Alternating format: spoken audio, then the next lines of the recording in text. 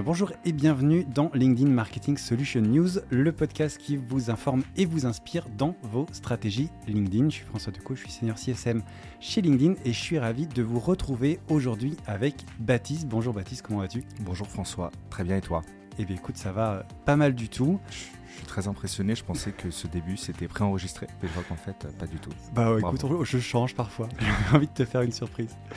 Écoute, je suis ravi que tu sois là, je disais c'est un podcast qui vous informe et vous inspire. Aujourd'hui on va essayer de faire un petit peu les deux, informer et inspirer, en parlant d'un nouveau format qui vient d'arriver sur LinkedIn pour faire de la publicité qui est le Doc Ads, le Document Ads. Mais avant de rentrer dans tout ça et d'en savoir plus sur ce nouveau format, je vais tout simplement te demander de te présenter pour les gens qui ne te connaîtraient pas. Eh bien, je m'appelle Baptiste Beauvisage. Je suis Lead Client Solutions Manager depuis 4 ans chez LinkedIn. J'étais à Dublin jusqu'en mai dernier. Je travaillais sur le marché UK, sur le marché français, sur différentes strates de clients. Et depuis le mois de mai, j'ai la chance de couvrir une verticale qu'on a appelée High Value Consumer, qui est constituée d'annonceurs en automobile, en luxe, en retail. Et donc, on a la particularité d'être très B2C, ce qui est assez rare chez LinkedIn. Donc, très content de relever ce challenge. Et je l'espère d'utiliser beaucoup de Document Ads pour aider à développer cette verticale. Et oui, très belle transition puisqu'en effet, c'est notre sujet du jour. Je suis ravi de t'avoir avec moi. On l'a dit, on va parler de nouveaux formats et donc de Doc Ads. Pour commencer, est-ce que tu peux nous expliquer un petit peu ce que c'est que ce nouveau format ? Pour ceux qu'on entendrait parler pour la première fois, c'est quoi un Doc Ads, Baptiste ? Un Document Ads ou Doc Ads, j'aime beaucoup le surnom, c'est la possibilité, comme son nom l'indique, d'utiliser un document directement en créa. C'est quelque chose qui existait déjà en organique depuis 1 ou 2 ans, qui a été beaucoup utilisé. Chaque mois, il y a plus de 100 000 documents qui sont publiés organiquement par les pages. Donc, c'est très, très utilisé. Et donc, notre équipe produit a eu la brillante idée d'utiliser ça comme un nouveau format et du coup, de passer de l'organique au paid. Ok, et pour ceux qui se demanderaient ce que c'est, on en voit beaucoup les carousels, notamment des gens qui font des carousels à partir d'un PDF, un petit format carré, on slide les pages. C'est vrai que c'est un format qu'on voit de plus en plus sur LinkedIn en organique. Ouais, c'est la possibilité d'engager un peu plus l'audience sans lui demander de sortir du site, de regarder une vidéo. Donc, il y a vraiment tout un cas de cas d'application. Donc, je pense qu'on en parlera. On va y revenir, ouais. Mais ouais, on a vu que c'était très, très largement utilisé en organique. Et donc, on pense qu'il va y avoir beaucoup de cas d'usage. Top. Merci pour tous ces éléments. Alors, c'est un format qui n'est pas forcément disponible pour tous les objectifs. Tu l'as dit, il y a des objectifs assez précis quand on utilise ce Doc Ads, donc pas pour tous les objectifs de campagne. Est-ce que tu peux nous dire justement un petit peu quels objectifs il va servir, avec lesquels il va être disponible, et aussi peut-être nous en dire un peu quelques mots sur le setup de ce format dans Campaign Manager. Est-ce qu'il y a des limitations, des points techniques, des choses à savoir avant de se lancer avec le Doc Ads dans Campaign Manager ? Alors le format, il est compatible avec tous les objectifs, en awareness, en considération et en conversion. Ouais. Toutefois, en considération, il ne sera pas compatible avec l'objectif de vue de vidéo ou de direction vers un site, tout simplement parce que c'est pas une vidéo et il n'y a pas de lien de direction. Et c'est pas non plus compatible avec les objectifs d'acquisition de talent. Okay. Mais du coup, si on visualise le marketing funnel, qu'on connaît bien, du haut jusqu'en bas, on pourra utiliser le Document Ads. Donc ça a vraiment été conçu comme un outil pour toutes les phases du funnel. Donc voilà, de l'awareness la plus pure jusqu'à la génération de leads. Ok, donc on peut l'utiliser en effet avec un lead gen form en génération de lead, bien entendu. Absolument, et d'ailleurs c'est un des cas d'application qui s'est le plus développé, notamment sur la fin de la phase de bêta. On a eu une phase de bêta qui a duré plusieurs mois avec à peu près 200 annonceurs qui l'ont utilisé, donc quand même pas mal de monde. Et au début, le format était disponible uniquement sur des objectifs d'engagement, d'awareness, puis lorsqu'on a rajouté le lead gen form, on a vu que c'était un format qui est très efficace sur ça. Et on sait qu'une grosse partie des annonceurs utilisent LinkedIn Marketing Solutions pour générer des leads. Ouais. Et on voit qu'on pense que c'est un des objectifs qui va le plus être utilisé pour ce Document Ads. Ok, donc là on est déjà un petit peu dans les cas d'usage avant de revenir vraiment sur voilà, comment on va l'utiliser.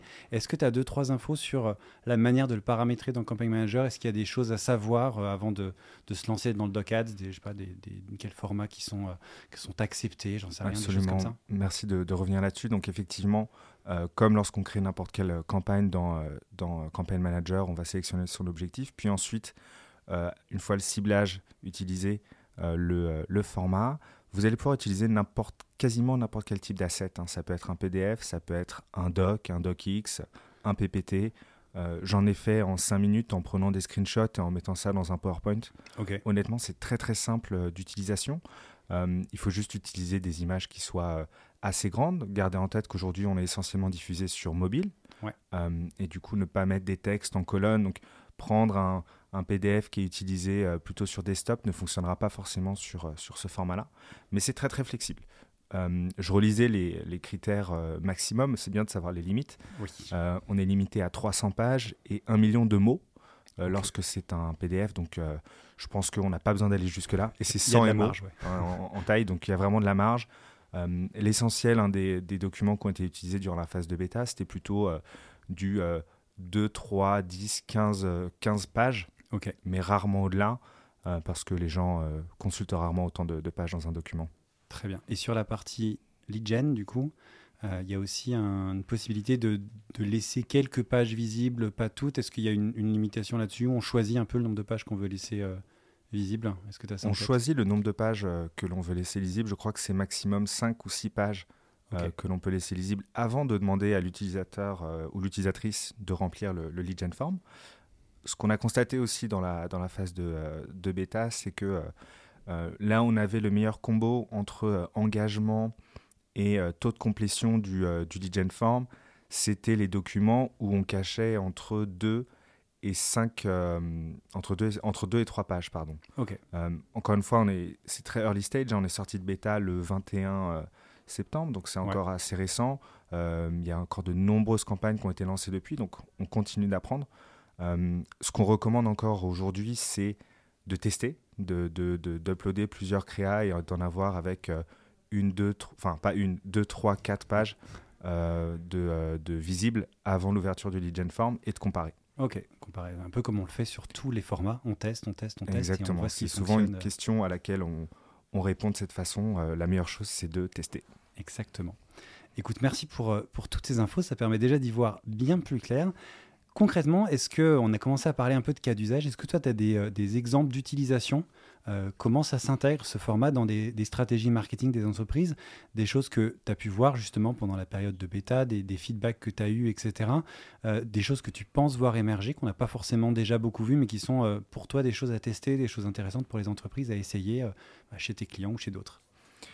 Dans la phase de bêta, ce qui était beaucoup utilisé, c'était LinkedIn Marketing Solutions faisant beaucoup de B2B. On a vu beaucoup de cas d'utilisation de livres blancs, voilà, un peu les martingales du B2B, du marketing B2B. Ce qu'on constate depuis ces dernières semaines, depuis que le format il est sorti de bêta, on a de plus en plus de formats très graphiques et du coup beaucoup plus haut de funnel. Je vais parler de ce que je connais le mieux aujourd'hui, le luxe notamment, où on a des créas très visuels. Je pense, c'était un joaillier dont j'ai oublié le nom qui a utilisé ce document-là pour mettre des photos très grandes, très précises, où tu voyais la pierre, où c'était le mécanisme d'une montre, je sais plus, quelque chose de très graphique, qu'il utilisait vraiment comme un carrousel. Et je trouve que c'est une excellente idée, parce que du coup, on sort du format carrousel qu'on a déjà beaucoup vu, et on a un espace qui est beaucoup plus grand, qui peut être vu en full screen. Et donc, en fait, on a beaucoup plus de place pour mettre en avant du coup, les talents de son équipe créa ou de son agence créa.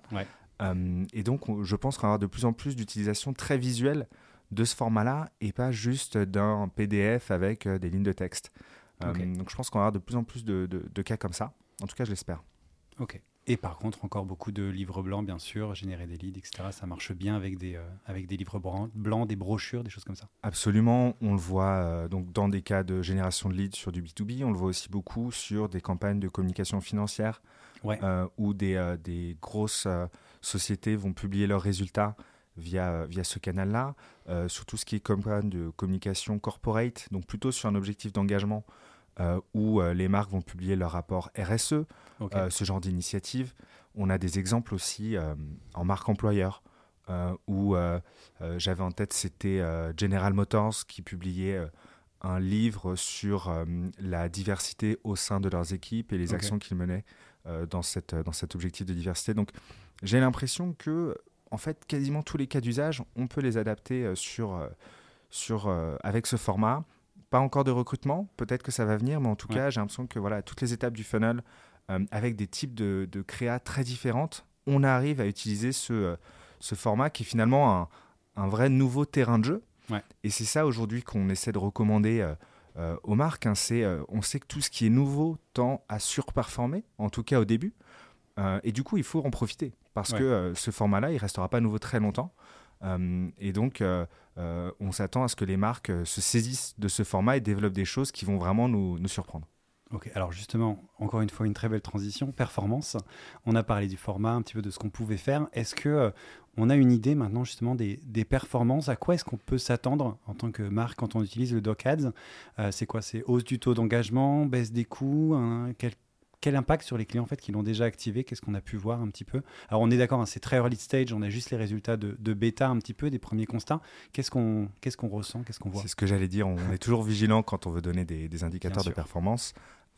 Les premiers signaux qu'on a vus, c'est déjà des taux d'engagement qui sont nettement supérieurs à ce qu'on voyait avec du single image ad, hein, qui est le benchmark, donc le format sponsored content classique Ouais. que l'on connaît. Et donc, un taux d'engagement qui est nettement plus élevé, ce qui fait que on a dans beaucoup de cas des coûts par clic qui sont plus bas que la moyenne. Ouais. Donc ça, ce qui est tout simplement corrélé à l'augmentation des taux d'engagement. Maintenant, ce qui intéresse le plus de monde, c'est les coûts par lead, bien souvent. On a constaté des coûts par lead qui étaient en dessous des créas vidéo, qui était le benchmark Ok. qu'on voulait utiliser, en tout cas durant la phase de bêta. Et depuis qu'on est sorti de la phase de bêta, il y a quelque chose de très intéressant qui s'est passé. On a vu que le volume de leads générés via les document ads a explosé. C'est logique, Ok. il y a beaucoup plus d'annonceurs qui l'ont utilisé. Et le coût par lead du format a continué de baisser. D'accord. Donc, l'interprétation, c'est que les annonceurs se sont saisis de ce format, l'utilisent de mieux en mieux, itèrent, affinent les ciblages de leur campagne. Et aujourd'hui, on a des coûts par lead qui sont inférieurs en moyenne, encore une fois, disclaimer, au single sûr. image ad. Et du coup, on est en train de s'attendre à ce que ce soit un format qui soit vraiment très performant pour faire des coûts par lead qui seront plus bas. Un point que je voudrais ajouter qui est important aussi, on a constaté que le taux de complétion des lead gen forms dans beaucoup de campagnes était entre 50 et 100%, donc dans beaucoup de cas 2 fois plus élevé que les taux de complétion des formulaires au sein des single image ads. Ok. Donc ça veut dire que on a souvent des coûts qui sont plus bas parce que très bon CTR et des personnes qui auront plus tendance à remplir des lead gen forms. Ok, parce Donc qu'on leur a déjà donné un petit peu à manger, ils ont envie de voir la fin, voir la suite, quoi. Exactement, ce petit teasing constitué de 1 à 4 images a permis du coup de teaser le contenu et du coup on a un bien meilleur taux de complétion. Un autre signal qui est assez fort mais qui est très difficile à mesurer, en tout cas c'est les choses que les annonceurs nous ont sorties suite à la phase de bêta. Il y a un sentiment général que les leads seraient plus qualifiés que via du single image ad. Encore une fois, on n'a pas de data point pour prouver ça, mais c'est un écho qu'on a eu beaucoup de fois. Et là, l'interprétation, c'est que pour les mêmes raisons, les utilisateurs ont déjà vu une partie du contenu et du coup sont déjà plus engagés avant de remplir ce formulaire. Et ils sont sûrs que c'est vraiment un contenu pour eux, qu'il est pertinent pour eux et donc du coup, meilleure qualité du lead qui va remplir au final. Exactement, en fait, je pense que le document rajoute quasiment un peu de friction par rapport à un single image ad classique où je vois ma créa, je clique et en 2 clics, mon formulaire est rempli. Je pense que la petite friction ajoutée avec le scroll au sein du document fait que ça qualifie un peu plus le lead. Donc voilà, encore une fois, pas de data point pour attester de ça, mais c'est un sentiment que beaucoup d'annonceurs nous ont partagé. Oui, et encore une fois, on le prend avec des pincettes parce qu'on est très très tôt dans le process, donc toutes ces performances-là viennent de la bêta, viennent des premiers jours, à affiner dans le temps et on aura des choses plus précises dans quelques mois quand le format aura pas mal évolué. Exactement, donc consultez votre account manager pour en savoir plus. Un conseil que j'ajouterais aussi, c'est on vous conseille si vous avez un gros plan de lancement par exemple, ne misez pas tous sur un nouveau format. Si vous savez déjà ce que fonctionne habituellement pour votre marque, pour vos produits, pour vos services, il vaut mieux utiliser un budget de test ou en tout cas ne pas baser 100% de votre stratégie sur un nouveau produit que vous ne connaissez pas. Bien sûr. Tout simplement parce que vous avez écouté un podcast, peu importe la qualité de ce podcast, on vous recommande vraiment de considérer que c'est quelque chose de nouveau. D'accord ? Il va falloir itérer, tester différentes créas. La meilleure approche, ce serait d'utiliser le format Single Image Ad classique avec ce format Document Ads en parallèle auprès de la même audience et comparer. D'accord ? C'est vraiment la méthode la plus sûre pour tester ce format pour ce qu'il est et pas tester d'un coup une nouvelle créa, un nouveau ciblage, un nouveau produit, etc. Donc voilà, c'est du bon sens, mais je pense que c'est bien de le préciser. Il ne faut pas non plus se ruer sur le format et tout miser dessus. On reste sur quelque chose de nouveau. Ok, écoute, c'est un très bon conseil en tout cas, et toujours ce conseil qui est de tester, essayer des choses, pas tout miser dessus, mais surtout voilà, il y a un nouveau format, n'hésitez pas à le tester, à regarder ce que ça donne pour vous. Avant de terminer cet épisode, je voulais juste te demander si tu viens d'en donner une très belle de recommandation, mais est-ce que tu as une dernière, recommandation, un dernier appel à toutes les personnes qui voudraient se lancer dans les Doc Ads, un dernier conseil à leur donner pour réussir un peu le pari sur ce Doc Ads? Le meilleur, c'est de tester, de retravailler les documents que vous avez. Ça va être un réflexe très fort de se dire attends, moi j'ai déjà plein de PDF sous le coude, je vais les balancer dans Campaign Manager et je vais lancer ma campagne et ça va fonctionner.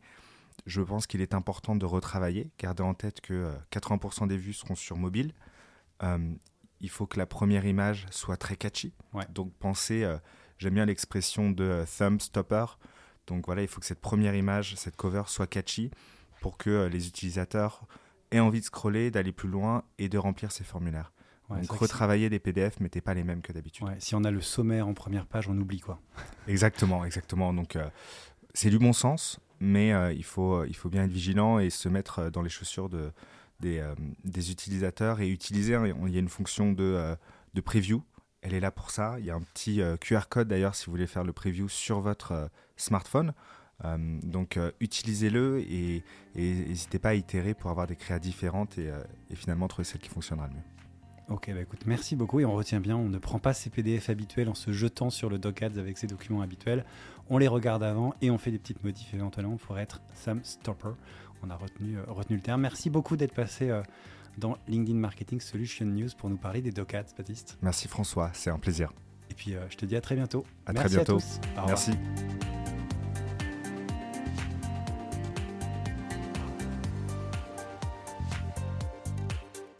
Merci d'avoir écouté cet épisode jusqu'au bout.